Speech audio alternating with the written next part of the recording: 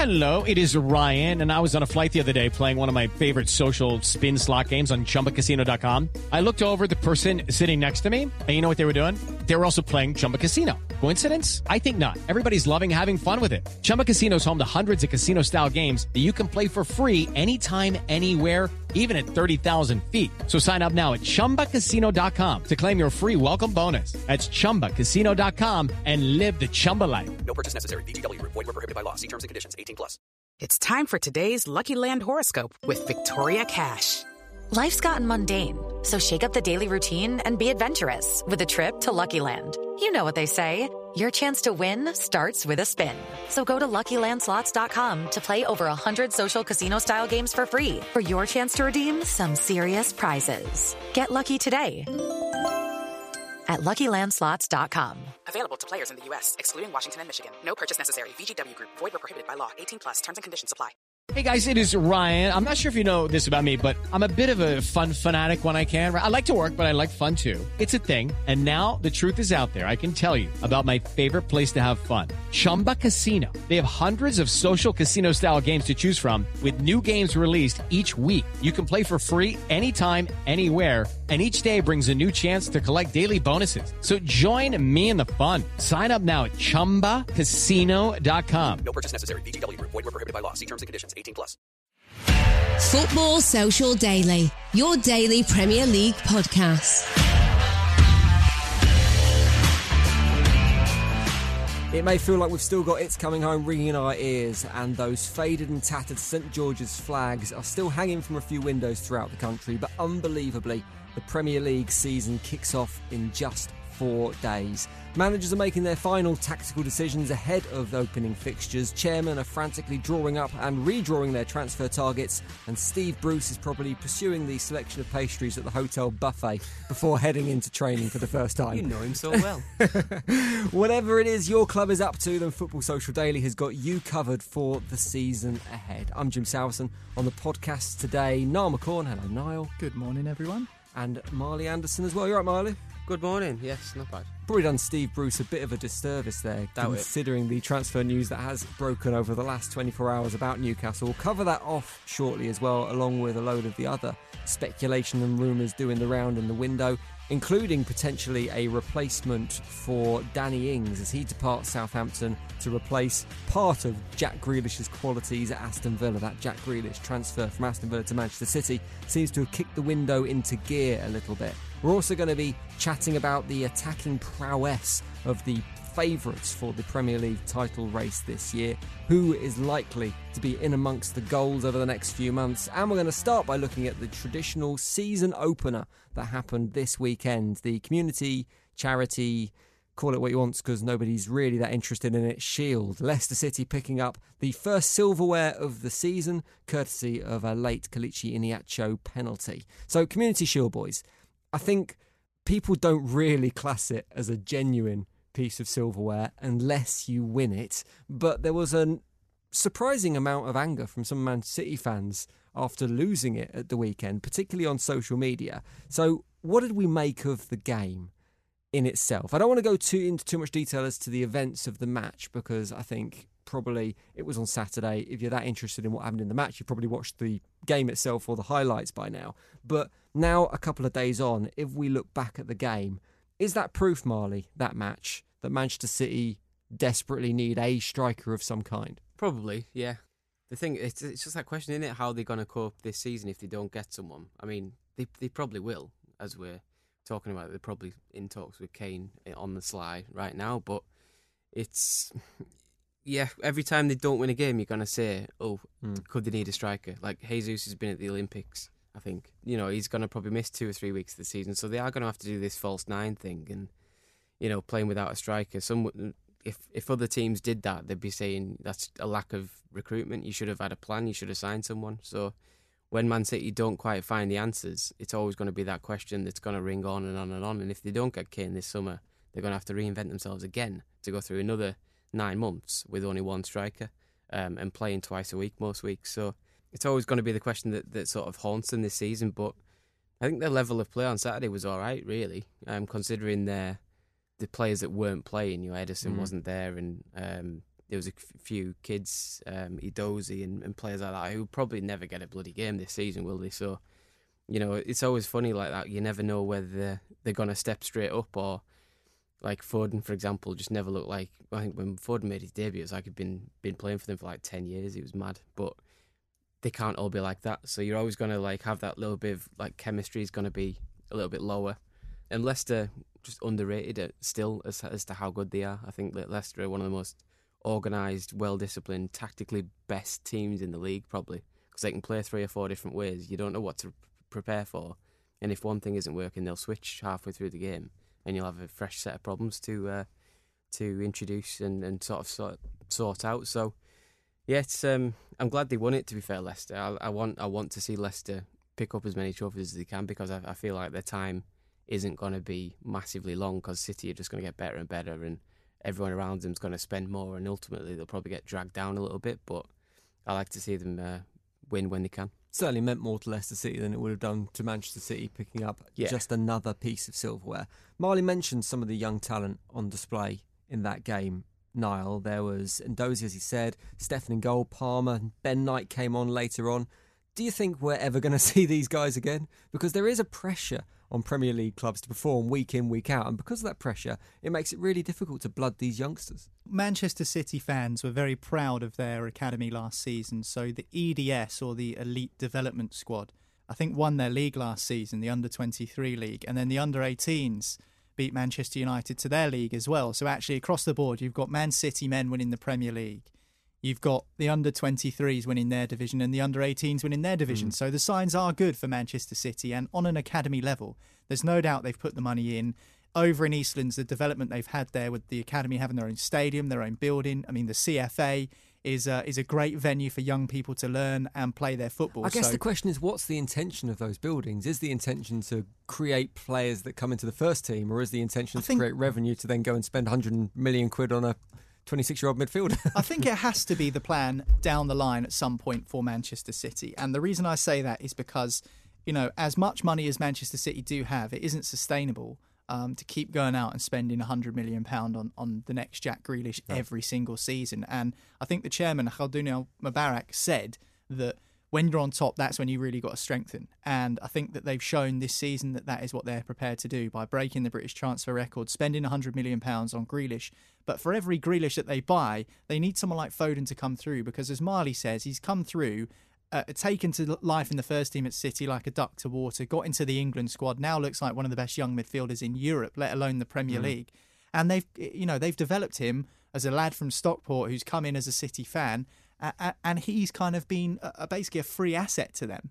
And if they can continue to develop players and bring in assets like that, the likes of Edozie, the likes of Cole Palmer, Liam Delap is another one who didn't play in the Community Shield, but I think's gone on loan to Stoke City, but he's a really exciting striker coming through, scored loads of goals for that EDS team last season. I think if they can continue to develop those young players, that has to be part of the plan strategically moving forward for Manchester City. Because if they can keep finding these players through the academy, it means they don't have to keep spending the money.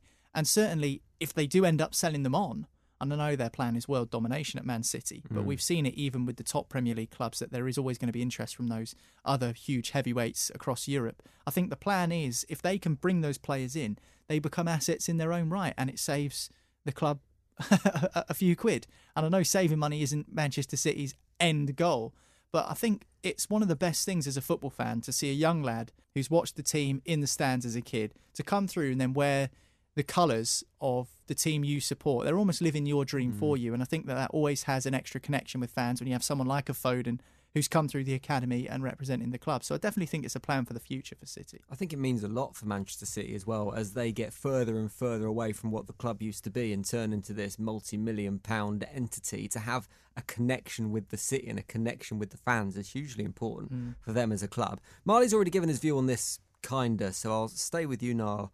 Do you think we could learn much from that game, from the fact that Leicester City picked up their first silverware of the season? Did either team look particularly ready? Ultimately, it's a glorified friendly. So can we take much from it in terms of how either team is going to look going forward this season, particularly with the changes that City had? And Leicester had a few as well. Yeah, I mean, you took the words out of my mouth there. It is effectively an extended pre-season friendly, isn't it? With a little bit more on the line. You get to lift a trophy at the end of it.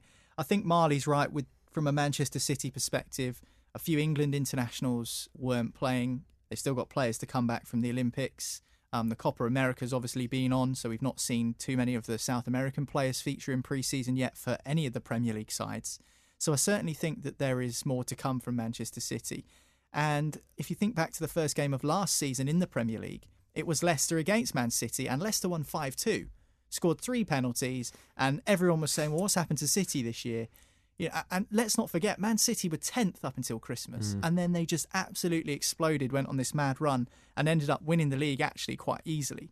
So I think with Manchester City, you have to be really careful. If they start a season slow, I do think that they do have that capability to put runs together with players coming back in as well. I do think you've always got to be wary about them. But that being said, I think the Premier League is stronger this season. I think Chelsea is stronger, United are stronger, Liverpool will come back again. So I do think that maybe there is less margin for error in terms of making a slow start. But I don't think you can read too much into it from both teams' perspective. I thought what was quite interesting from a Leicester point of view, though, in terms of team news, is obviously Wesley Fofana broke his ankle last week, and that's a huge loss to them. He's only 20, but he just looks so accomplished on the ball. And I was there that night, actually, that he broke his leg at the King Power Stadium, and the collective concern, not just for his welfare, and we wish him all the best, but also what are we going to do from a Leicester perspective in terms of who do we put in at centre-back. They've got a fella called Benkovic, who I don't think Brendan Rodgers fancies at all. Johnny Evans is still injured. So really it's just Soyuncu and another. And with the transfer window ticking down, are they going to go into the market and pick up a free agent? Someone They like... don't tend to panic by Leicester City, No, do they don't. And you'd think they would have had a plan for this, but you can't plan for someone like Fofana breaking his leg in a tackle like that in pre-season. You just can't legislate for that. So with Evans injured, Fofana injured, Benkovic not really relied upon by Brendan Rodgers, it seems like. They played Wilfred Ndidi in the back line against Manchester City. And I really like Ndidi as a midfield player. I think he's excellent. But actually, could he do a job for the first few weeks of the season whilst Johnny Evans gets back fit again? Or are Leicester going to go into the transfer market? So in terms of like a starting 11 and what Leicester have got in terms of their defensive capabilities, I think that's one to keep an eye on as well, because as Marley says, tactically and, with systems and all the rest of it, they're very well drilled. Brendan Rodgers, we've said many times on the show, I think is an underrated manager. So it's just about how he gets the best out of his team with a few depletions in the ranks, but a great thing for him to pick up silverware and a bit of confidence going into the new season. Obviously, for this game, Marley, all eyes were on Jack Grealish, the new boy at Manchester City, £100 million signing. He ended up playing, I think, 25 minutes at the end of the game or something along those lines. Didn't really contribute a huge amount, but I guess, would you have really expected him to contribute a huge amount with a complete lack of training with his team? For £100 million, yeah, of course. Need a hat-trick on your 25-minute debut. So I think it's unfair to drill down too much into his performance, but in terms of his reception, he was booed by it probably was a minority of the Leicester City fans. It just sounded like it was a majority of the Leicester City fans. Is this what he can expect now for the season? And why is he suddenly the bad guy? Is it because of the transfer? And in which case, does that make sense? Or is it, it's more maybe realistic to expect him to be booed for some of his on-pitch tactics and the way he draws fouls. But the way he gets kicked every time. Is this his lot for the season now, just getting booed through games? I hope not, because he's done nothing wrong. The way I see it, he's made Aston Villa £100 million by signing that contract last season and making sure they could sell him for a premium, because that's what you do. Say, I don't want to leave, but if I am going to leave, you're getting paid out of it. That's what Wilfried Zaha was hoping to do, but nobody wants to buy him from Crystal Palace by signing that daft deal, and then it's all gone straight back in his face, I suppose, now. But when they started booing, I just thought, why are you booing? Like, Leicester have got nothing against Aston Villa. I know it's like almost Midlands-ish, but not really. It's not their derby, though, is it? Not at all. Do you think it's because fans have been away for so long? Just booing anything. Do you know what I mean? The opposite should be true. They should be so happy to be there. I suppose so. But I just mean like people. It might have just been a bit of a laugh, you know. I can't see it going all the way through the season. And if it is, it's incredibly small time from every club that boos him to say, we can't afford 100 million, so we're going to boo your 100 million pound players. Because if every team had 100 million to spend on one player, every team would do it. But not everyone has. Do you reckon Villa fans will boo him when he goes back there? I wouldn't have thought so. He's given that club a lot. I think a few will, but that is just I don't think sour they should, grapes. though. Yeah, I don't think So- they should. Well, as you say, you've made the club 100 million quid. He could have left You've the secured beginning their of last future. season, couldn't he, as well? And they've signed 4 players now? They've signed with Yeah. that money already. Ings, Buendia. The guy from Dortmund, whose name I forget. Oh, Yeah, Leon Bailey, Bailey from Leverkusen. from yeah. Leverkusen. Yeah. So yeah, 3 players, 4 players, probably maybe even Ward Prowse coming in as well, who's England international and all the rest. So yeah, but football fans aren't the brightest, are they? So they'll be like, "Boo! Don't like your headband, you little whatever word I can't say on the podcast." I'll put a beep in there for dramatic effect.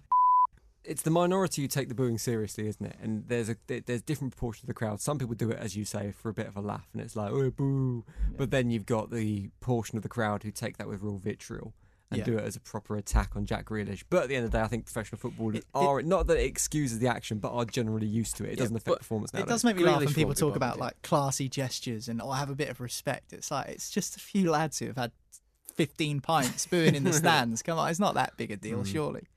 We're going to talk more about City in a minute, because we're going to talk about the attacking options available to the Big Six, inverted commas, team is in the Premier League this coming season and who might be scoring the goals. We'll do that next on Football Social Daily. Football Social Daily. Subscribe to the podcast now so you never miss an episode.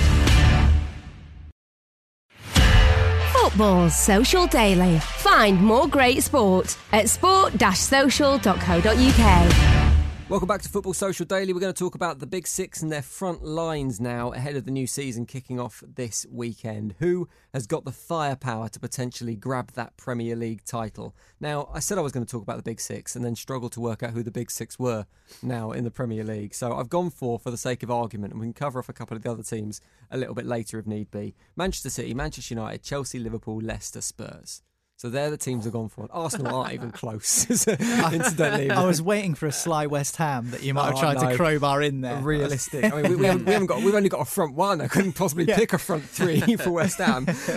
So looking at their teams, you could pick Brady Sullivan and what do you call him, Gold. In terms of the attacking options that those 6 teams have now. Obviously, this depends on a few things. It depends on the formation that each team plays. They don't necessarily all play a front 3, so I've included some midfielders into this lot as well. So it's debatable whether I've picked the right 3 from each team. But if you're looking at the 3 most offensive and most talented trios from each club, for Manchester City, I've got Jesus, Grealish, De Bruyne, assuming they're going to play some kind of striker. United, Jadon Sancho, Cavani, Fernandes. Chelsea, I'm classing Rashford as being out for the start of the season, which is why I've left him out of those front 3. Chelsea, Werner, Mount, Havertz. Obviously, potentially, we've got Lukaku coming into that 3 as well. Liverpool, Mane, Salah, Firmino. Leicester City, Vardy, Daka and Maddison. Who knows how they're going to organise their team next season as well. And Spurs, at the moment, Harry Kane, Son and Moura. So if you're looking at those... Spurs, Hyung, Min and Son. That's all they might have in a few weeks. If you're looking at those 6 teams, who would be your pick of an attacking trio? Marley, you can go first on this. Do you know what? Off those names, like I know, like, because Man City, you've got still work to do. Like, obviously, if City signed Kane, then it's City all day. But I think I'm looking at Man United and thinking if that goes well, that could be really impressive. Fernandes, obviously, with his playmaking and his penalties. Then Sancho, who we know can be world class. And then Cavani's sort of know-how and just sort of experience of knitting them all together, I think is really... If he can stay fit for a season, he's easily going to get 20 goals, I reckon, in all competitions. But, I'm looking at that thinking that you're scared of that as a opposition, and then when Rashford gets fit, he's coming back into it. Yeah, you've got Greenwood Daniel as well. James's pace. You've got Greenwood. Yeah, we didn't mention Martial. Martial, who's if he fancies it, he can be decent. If not, he's just a passenger. But yeah, I'm looking at Man United thinking if that gels well and they can keep the rest of the team sort of solid.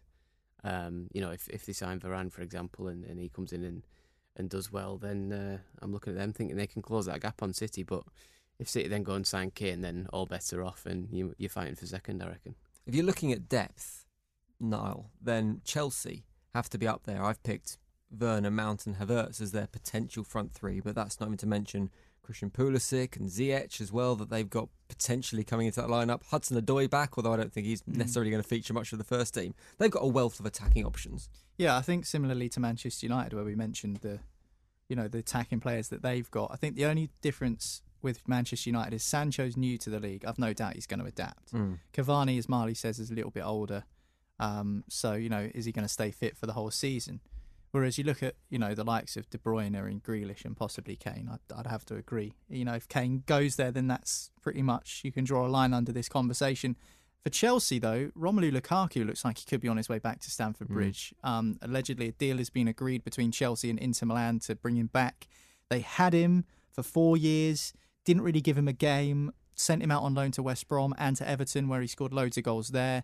Couldn't get into the Chelsea team ahead of Drogba, couldn't get into the Chelsea team ahead of Diego Costa back then, and has since gone on to be, a Premier League centurion. He scored more than 100 goals in the Premier League, and I don't think a single one of them was for Chelsea. So, if you look at that Chelsea forward line, the likes of Pulisic, Mount, Hudson-Odoi, Havertz, Werner, I think we're waiting to see more, particularly from those two German lads, Havertz and Werner. I think Werner had a decent season last season in terms of getting into the right areas. He just couldn't finish. Yeah. He just couldn't finish. Couldn't stay on side either. Couldn't stay on side. And they're things that he'll learn. And I think now with a full pre-season under Thomas Tuchel, I think Chelsea will be a frightening prospect again next season. But with Lukaku as well, I think that adds another dimension to them going forward. So certainly with their attacking options, there is depth there, Jim. I'd agree with you. But again, I think it's the consistency. I think that when you look at someone like Manchester United, I think Mason Greenwood is now showing how he is becoming more and more consistent. But then on the other hand, you've got someone like Martial who isn't. And then I think the same thing you can say with Chelsea, where you have players like Mason Mount, who is exceptionally consistent, very rarely has a bad game or an off day. But then you've got someone like Werner or Havertz, who sometimes they're great, sometimes they just don't turn up. So I think consistency is the key. But in terms of depth on paper, I think you're right. Chelsea certainly do look strong right throughout those attacking positions.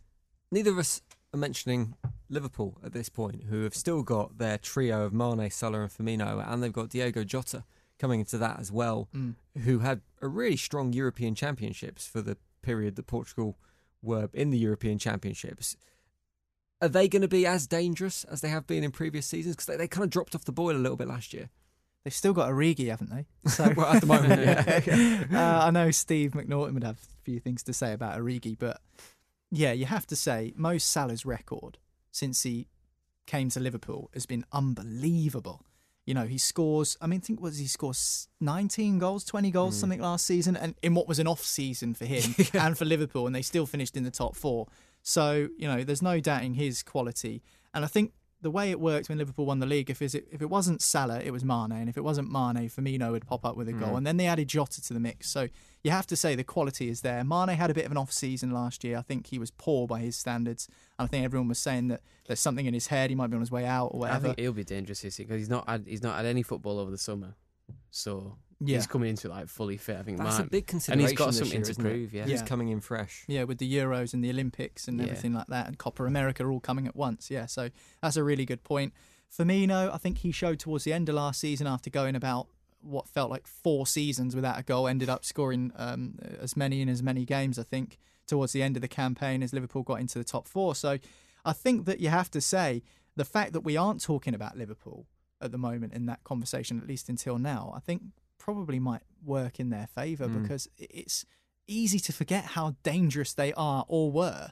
And because they had a season where they were kind of out of the spotlight last campaign, where they just about finished in the Champions League spots, everyone's kind of written them off because Chelsea won the Champions League. So everyone's like, oh, they're going to be good next year. City have won the league, won the cup, and spent big money. So everyone's going, oh, City will be strong next year. Manchester United are always in the conversations just because of the club they are and with the signings that they've made. But Liverpool, it feels like we're kind of, leaving them to one side. And I've seen a few predictions for the league this season that have had Liverpool down in 4th, 3rd. No one's tipping them to win the league. And they've still got good players. I mean, they've lost Wijnaldum, and they'll need to find someone who to come in there and replace him. And maybe there are a few sort of older players in the squad that might need replacing at some point.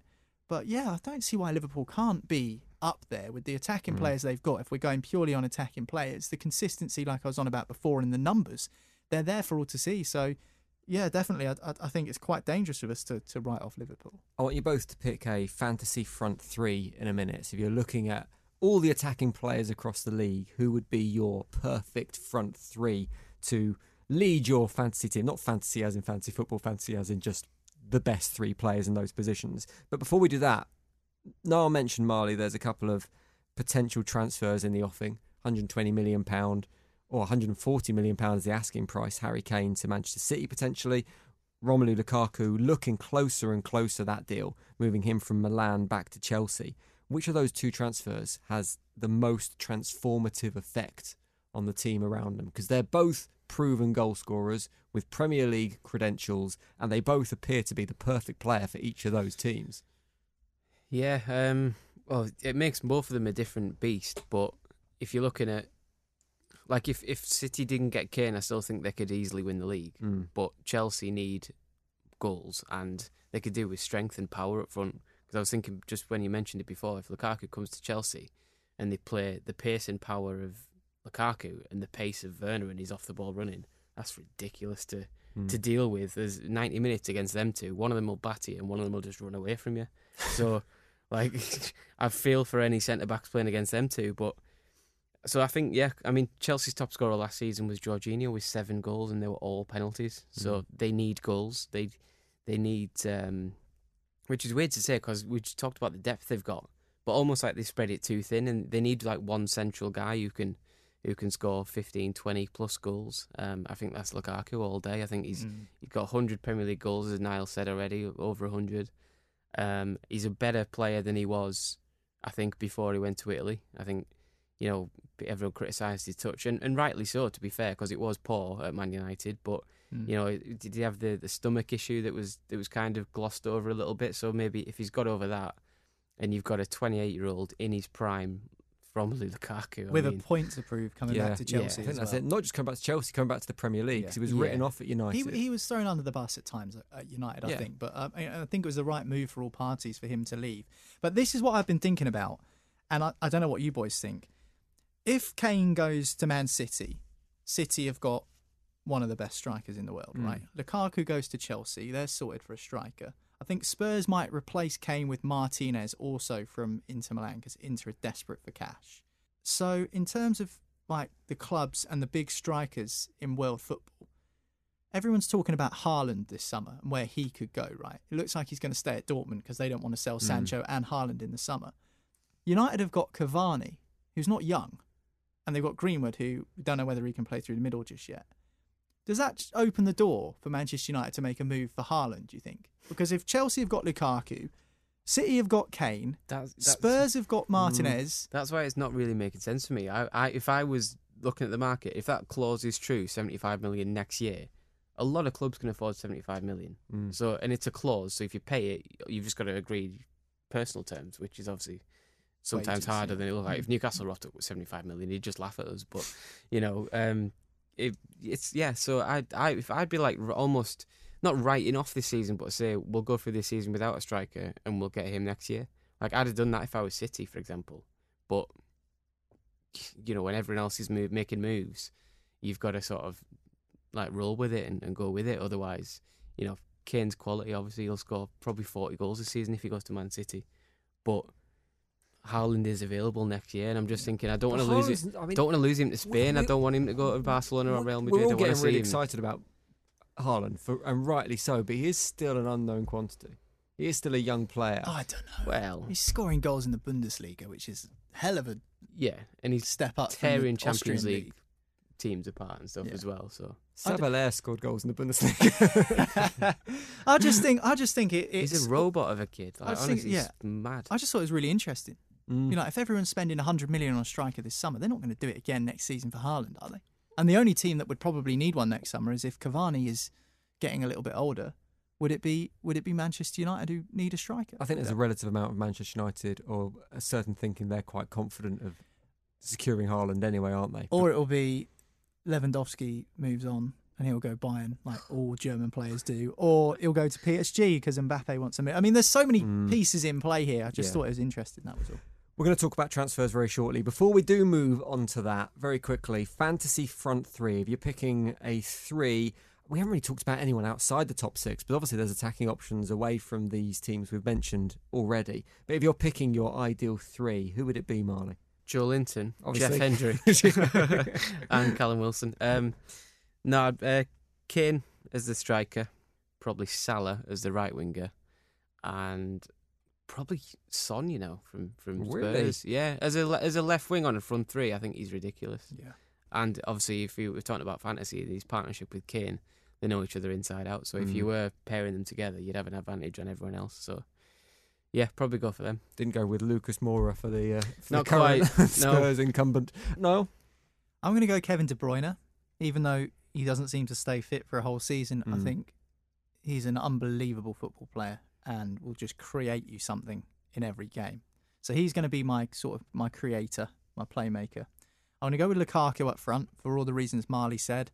I think that not only is he strong, but he's quick. He can hold defenders off. And I think De Bruyne putting balls into Lukaku, who isn't the best at heading the ball, but I mean, along the ground, sort of through balls in behind, I think that could be such a deadly combination. So De Bruyne, Lukaku, and something a little bit different because he's not played in the Premier League yet, Jadon Sancho. Excited to see how he does for Manchester United this season, so I'm going to pick him. So that'll be my 3, Sancho, Lukaku and Kevin De Bruyne. Solid choices, and I think the Premier League title potentially this season could hinge on the transfer of Lukaku and maybe Kane as well. If Chelsea get Lukaku and City don't get Kane, and suddenly it's a lot more open than it was before that transfer goes through. Some other deals in the offing. We're going to talk about Aston Villa, we're going to talk about Southampton, and, shock horror, we're going to talk about a potential transfer at Newcastle United. We'll do it next on Football Social Daily.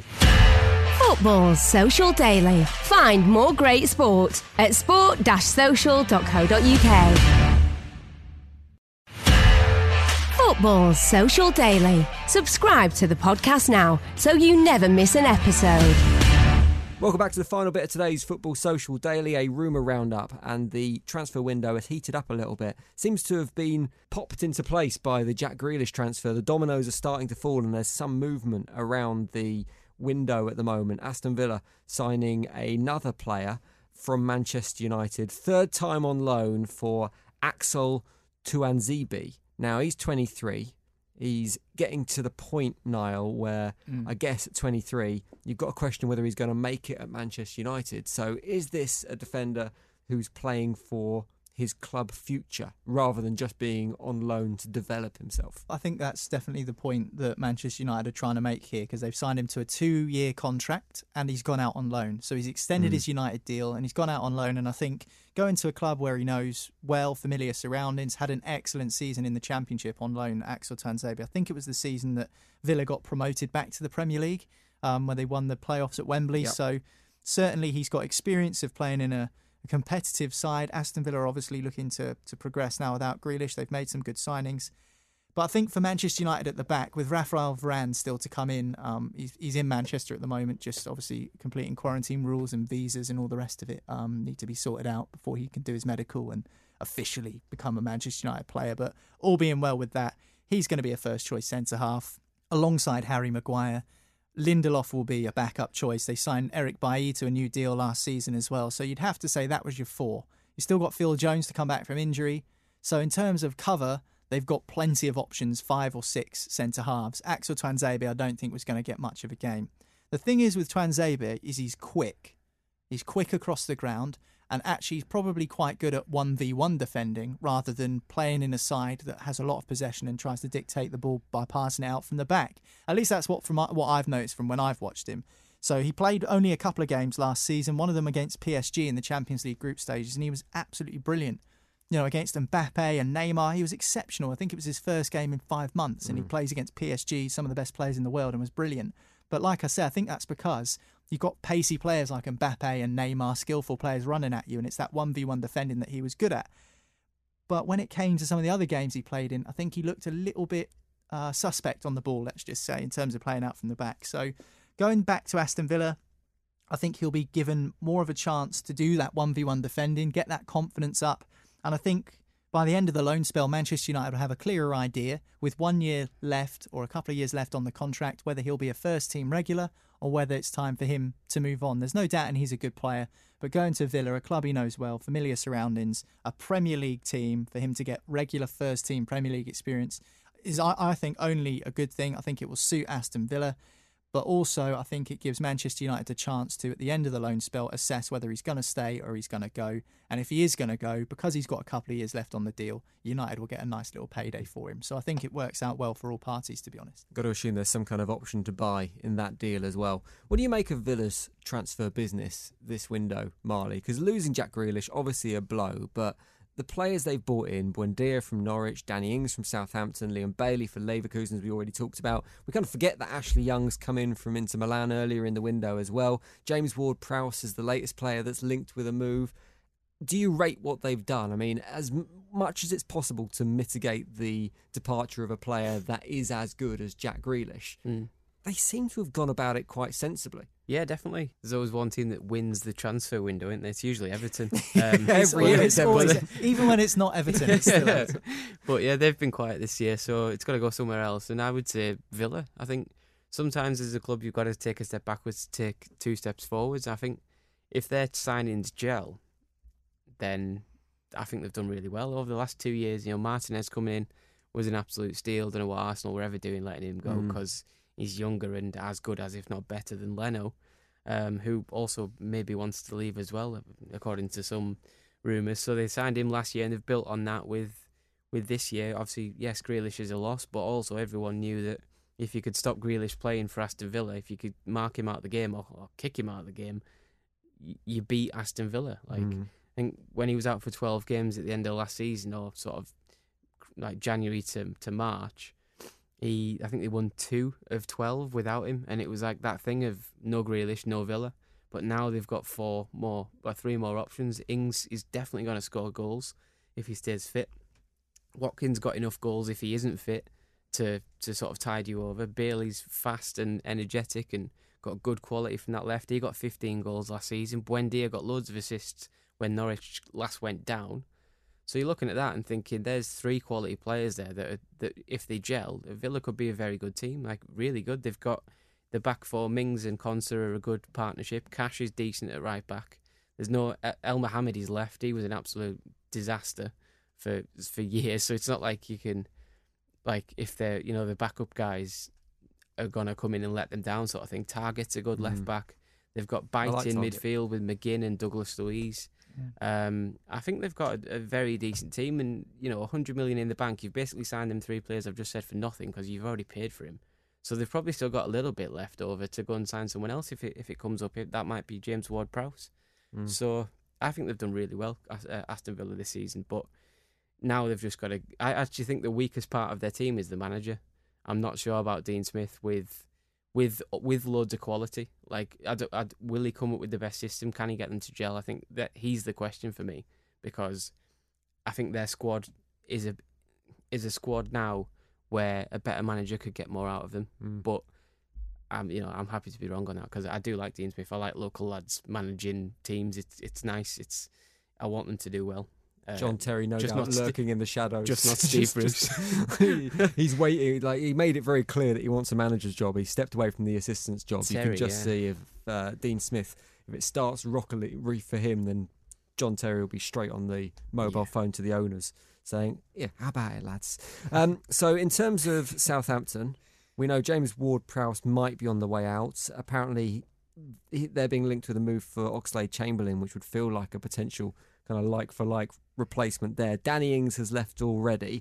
The replacement they're looking at for Danny Ings, according to the papers, is Tammy Abraham, according to 442. So Aston Villa are interested in Tammy Abraham still, apparently. Arsenal, West Ham as well. But Southampton are looking to pay around 40 million quid for Abraham. 40 million quid, is that an appropriate amount, Niall, when Danny Ings has gone for 25-30?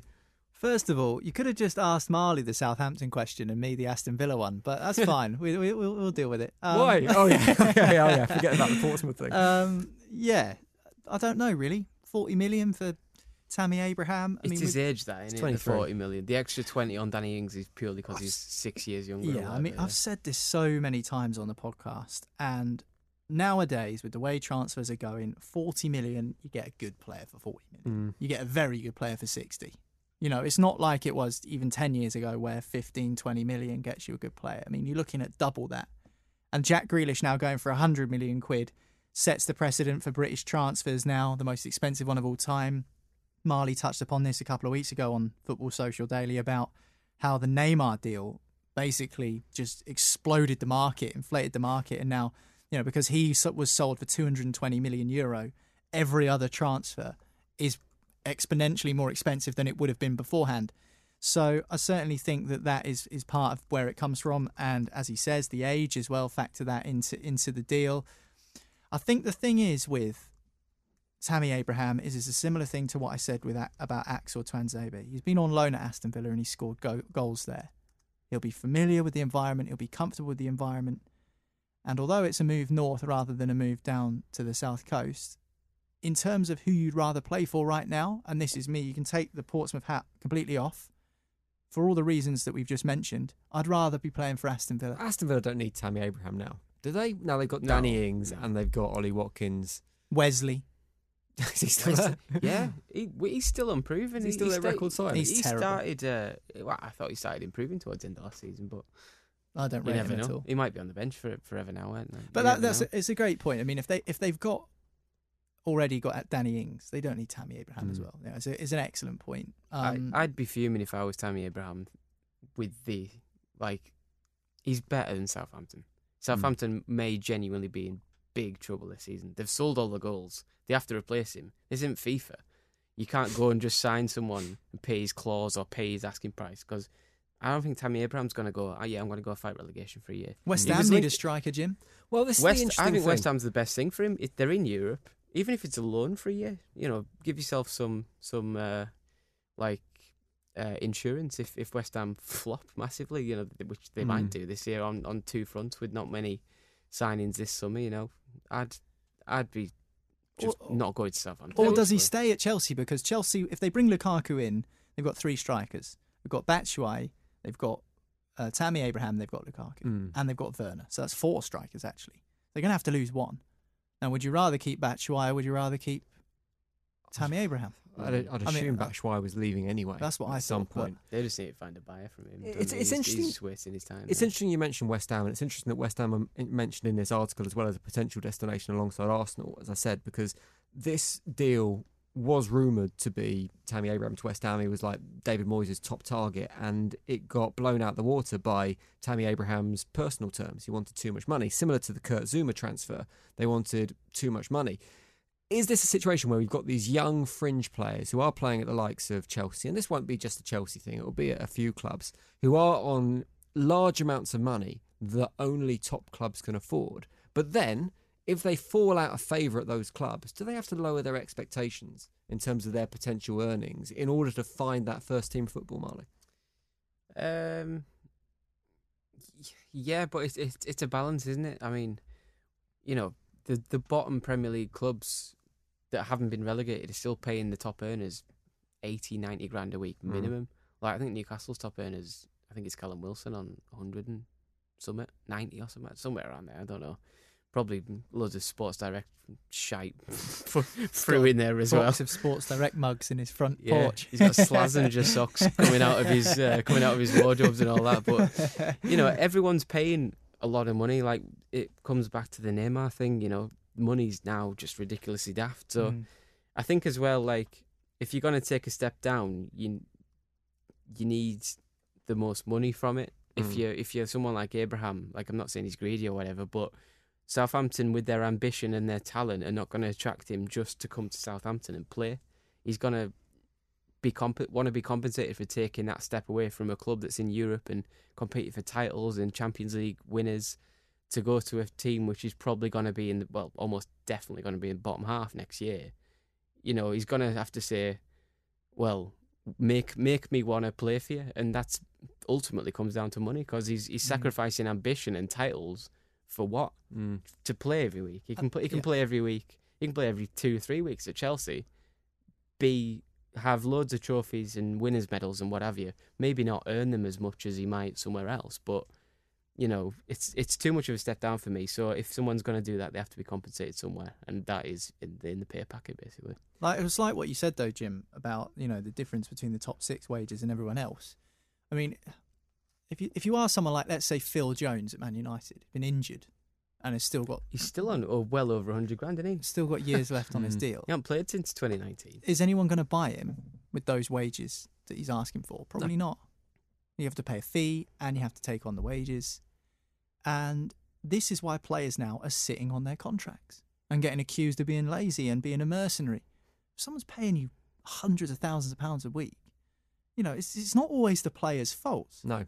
Which I think is... Particularly if the player has been injured. Precisely. And I think that's an important thing to remember, because if someone's offering you X amount a week for the next 3 years, I mean, I know plenty of people that would sit on that. I would take 100 grand a week to sit on my ass for the next 3 years. If anyone's listening and wants to make me that offer, that is absolutely fine. Let's finish with the good news, Marley. Yes. Because Newcastle look like they might be on the verge of signing a player, Joe Willock, who was on loan with you last season, £20 million deal, which seems like peanuts. 25. 25, is it? Yeah, 25. Agreed with Arsenal. Personal terms, still TBC. As we've discussed, that could become the sticking point. I mean, how important is it that Newcastle get this deal over the line? Oh, as long as we sign someone whose name's not Jeff Hendrick, I'm a happy person, basically. To be fair, I expected him to get more of a chance at Arsenal. This year, I thought they'd keep him until at least Christmas, and then say if he's only played 5 games, you can have him for the last 6 months of the season. And I'd have took that on, like, because I want him to do well. I want him to build on the potential, and sometimes that isn't always at Newcastle, because we're not as ambitious as anyone else, basically. But I'm buzzing he's coming back, because he played for us, and he could feel the love through social media, but he never got to play in front of the fans other than that game against Sheffield United in the last game of the season, where we won 1-0 thanks to him scoring the goal, and I think there was like 10,000 fans there or something to cheer him on. I think that's a huge thing for him to come and feel the sort of hero status that he'll immediately get for what he did last season for us. And we're getting a 21-year-old midfielder for 25 million quid. There'll probably be a clause in there somewhere, like a sell-on fee in future. We'll probably look to cash in on him if he sort of shows, like, sort of builds on his potential kind of thing. But for the short term, we desperately need players. We desperately need him, to be fair, because his energy through midfield is fantastic, which is something we just haven't got, because Isaac Hayden and Sean Longstaff and Jonjo Shelvey, all of them can't run. They can't carry the ball upfield. And we can't give it to St. Maximin every time. So you need Willock to go box to box and make things happen and win the ball. His pressing's the best part of his game, I swear to God, is his pressing. He'll win the ball back. He'll try and win. He won't just like run up to a defender and shepherd him one way. He'll actually physically try and win the ball back off them, which is different to a lot of players. Just are happy if you don't pass it past them. They're happy if you pass it sideways. But he's actually trying to win the ball back. And he does it so often, or he did do last season, so hopefully he can come in and do that again, grab a couple of goals, support Wilson and St. Maximin, because when you get them in the team together, you've got 3 big threats there, and Newcastle can win games through them 3, basically. So I'm really happy he's coming back. Well, he's not necessarily coming back. That's what I was going to say. Are you confident that it's going to happen now? Because personal terms still need to be agreed. Yeah. There's a big difference between a player going on loan and signing on a permanent deal. And Newcastle, I guess, have to convince him in some way that they have some ambition. And Newcastle are a team there's that... an ownership case in court, Jim. Yeah. There's an ownership case in court. And I think that's part of it. I think, we talk about Mike Ashley not really caring as long as Newcastle stay in the Premier League. If Newcastle didn't, they will. But if they didn't, that deal from the Saudis all of a sudden becomes unfavourable and probably doesn't happen.